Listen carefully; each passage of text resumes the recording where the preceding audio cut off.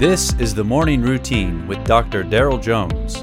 Morning Routine is a daily devotional podcast for those who are raising, educating, and growing the next generation.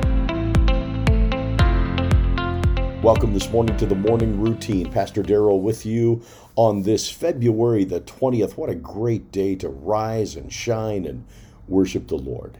Reading this morning from Hebrews chapter 1, verses 1 and 2.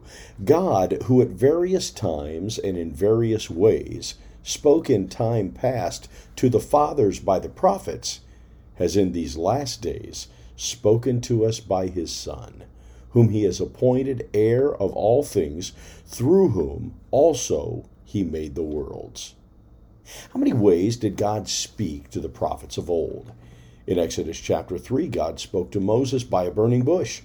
In 1 Kings 19, God spoke to Elijah by a still small voice. In Isaiah 6, God spoke to Isaiah by a heavenly vision. In Hosea chapter 1, God spoke to Hosea by his family crisis. In Amos chapter 8, God spoke to Amos by a basket of fruit.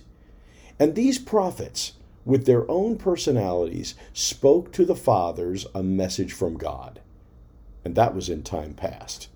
But the author of Hebrews tells us that in these last days, let's talk about that for a moment. The concept here of last days refers to the age of Messiah. It may be a long period, but it is the last period. The real point for today is that now God has spoken to us by his Son. It isn't simply that Jesus brought a message from the Father.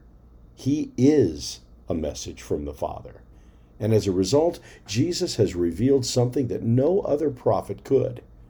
The revelation from Jesus himself was unique because Jesus was both God's message and God's personality revealed to us.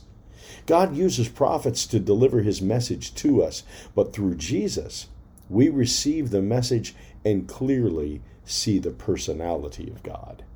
Theologian George Guthrie once wrote, "If men cannot learn about God from the Son, no amount of prophetic voices or actions would convince them."